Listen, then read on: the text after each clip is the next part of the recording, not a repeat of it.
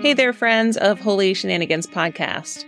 I'm thrilled to share that I'll be recording live from the Wild Goose Festival this July 11 through 14. Wild Goose Festival is a transformational community grounded in faith-inspired social justice.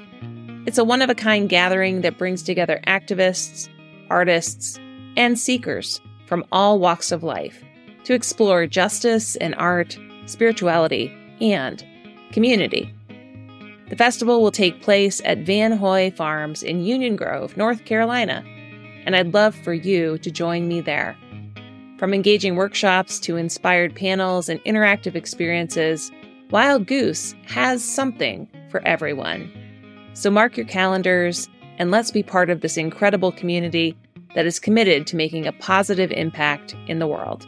For more information, visit www.wildgoosefestival.org. As one of my followers, use a discount code A-TLE24. That's A-TLE24. And you'll get $50 off the price of an adult weekend ticket. We will see you there at the Wild Goose Festival to connect, to build community, and to work for social justice.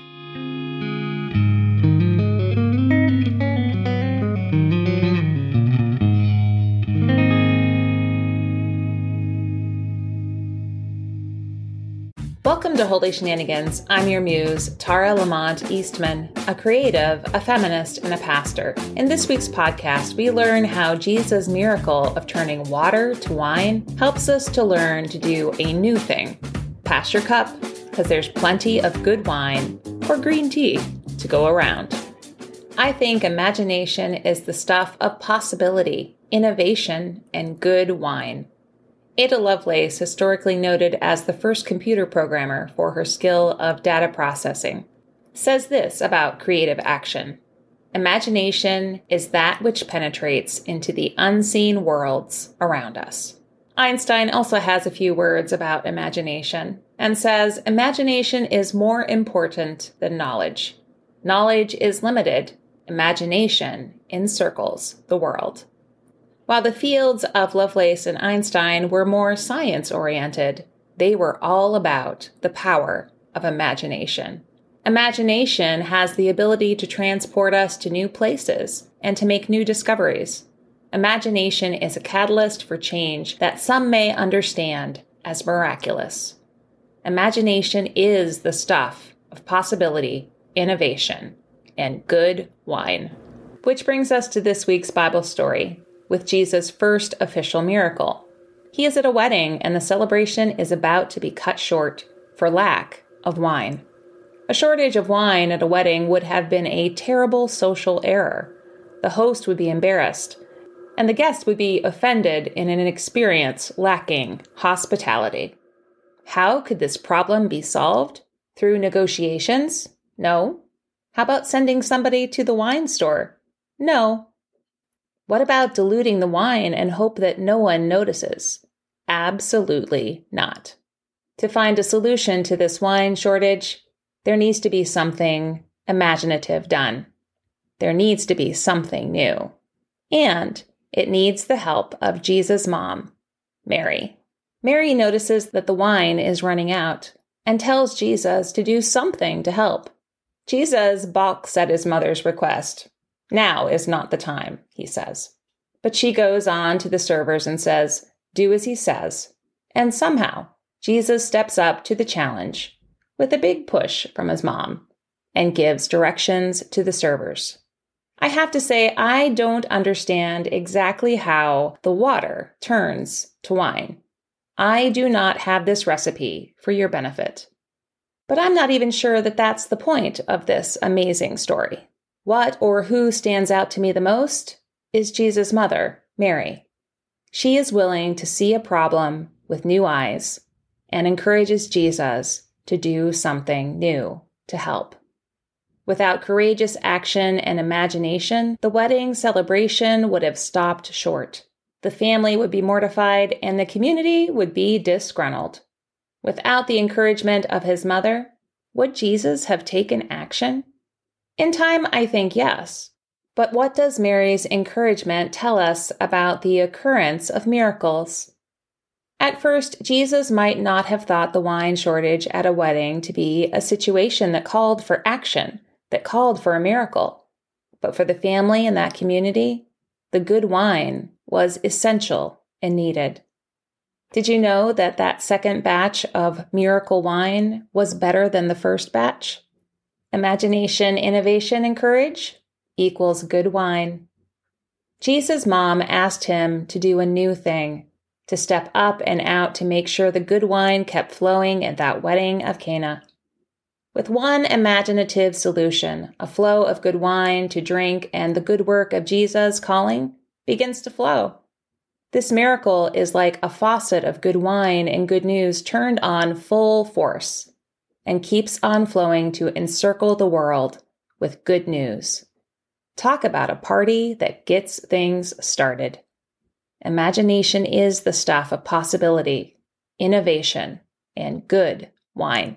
Which brings me back to thoughts of building community.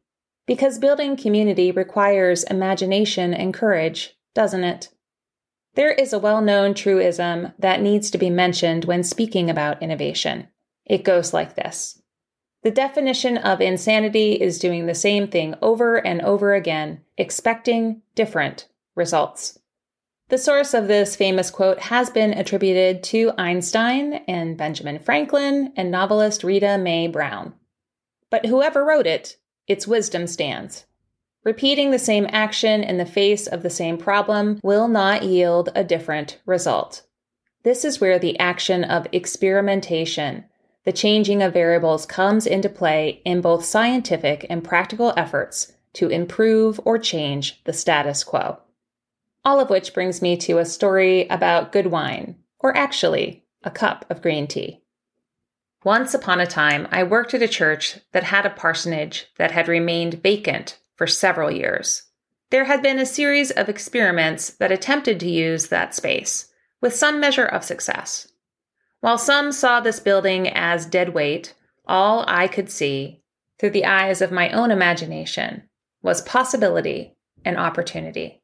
And so I asked for the chance to make some wine out of the property by way of cleaning it up, painting some walls, adding some books to the library, and beginning to use the space as a community building. A favorite experiment was Free Coffee Friday. Each Friday afternoon, the team would brew coffee, gather snacks, set out some board games, and host a weekly open house for the passers-by in the community. I'd stand outside on the sidewalk and invite people in for a cup of coffee and a space to warm up. The beginning of this Holy Shenanigans experiment was filled with lots of sweat equity and rebuffing of critics. Who would show up? What would it cost? What is the return for the effort and expense? One freezing cold Friday, I set up the hot drinks and turned on our open sign. Out on the sidewalk was an A-frame sign that said, "Free coffee." Music from my phone's playlist wafted through the rooms, and I waited to see if the coffee would turn to wine and hoped for a miracle. There was a timid knock at the door, and as I went to seek out the sound, I met a student from the adjacent high school. They asked, "Miss, do you only have coffee to drink?" I said, "Well, we have coffee and cocoa and some snacks." They said politely, "Oh, okay, thank you," and turned to head out the door. Curious as to what they were thirsty for, I asked them, "What is it that you would like to drink?" The student paused and said, "Do you have any green tea?" Green tea? Yes, I did. It was actually the green tea that I carried around in my own bag, but yes, I have some green tea to share. That first cup of green tea that I shared from my own bag became a good wine miracle. That first cup of tea led us to opportunity after opportunity to host and welcome our neighbors. We would have concerts on the front lawn. We would have potlucks.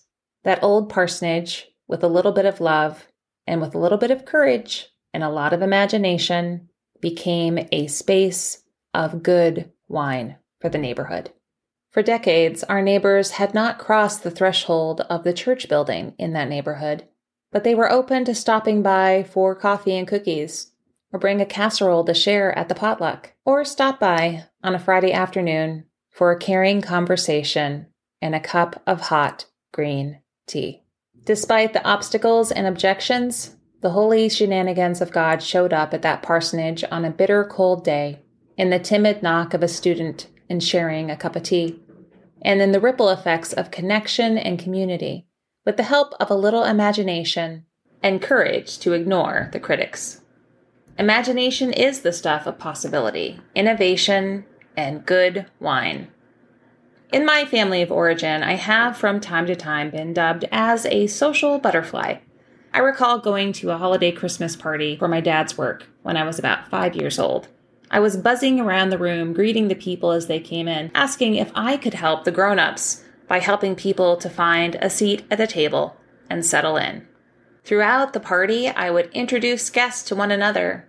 I'd say, "Hey there, guest A, this is guest B. You have this in common." And then I'd move on to the next group. I loved then and even now to help build connections and community, to curate spaces and relationships of love and hospitality. This is part of why I'm a pastor, as well as a podcaster. This is probably why I saw that old parsonage as a place for water to be turned into good wine. This is probably why a small cup of green tea became something much, much more than what it first appeared to be. While you might not define yourself as a social butterfly, I bet there are places and circumstances of your life that are water into wine opportunities. Sometimes these places of imagination show up as empty parsonages. Sometimes they show up in the face of a young person looking for a hot cup of green tea. Sometimes they show up in vats of water, in a healthy push of a mom to encourage imagination, courage, and the doing of new things. So my question this week is, what is the water to wine opportunity for you? I'm not Mary, like she was to Jesus, but I want to encourage you to try the new thing, to use your imagination, to ignore the critic, to say yes when someone says, "Dear heart, now is the time you turned that water into wine," or in my case, a cup of hot green tea. This week's poem comes from Rumi, a 13th century Persian poet, Islamic scholar, theologian, and Sufi mystic. Rumi's influence transcends national borders and ethnic divisions. He has been described as the most popular poet and best-selling poet in the United States. Listen to Rumi's advice as we consider what it means to approach life with imagination, courage, and miracles of water turned to good wine. She offers the sacred wine, so drink. O wine giver of enlightened hearts, offer me the wine of your kindness, for this is the reason you have brought me here from the desert of oblivion. O beautiful wine giver, pour me the wine that gives me insight. Offer me the wine from the sea of love, and fill my heart with pearls. Pour it into my heart until I shred the veil and go beyond reason. My spirit is consumed by judgment, and my life is reduced by thoughts. Pour that precious wine over the frozen cries of the skeptics, until their words become warm, and their nays become yays. Imagination is the stuff of possibility, innovation, and good wine. Is there a new way calling you to take it for a test drive? Is there a mom telling you, hey, they could use a little help over there? What is your water to wine opportunity, your holy shenanigan, for the sake of love? I'm your holy shenanigan muse, Tara Lamont Eastman. Thank you for joining us this week for holy shenanigans that surprise, encourage, redirect, and turn life upside down, all in the name of love. This is an unpredictable spiritual adventure that is always sacred, but never stuffy. If you have a holy shenanigan story that you would like to share on this podcast, please email us at holyshenaniganspodcast@gmail.com.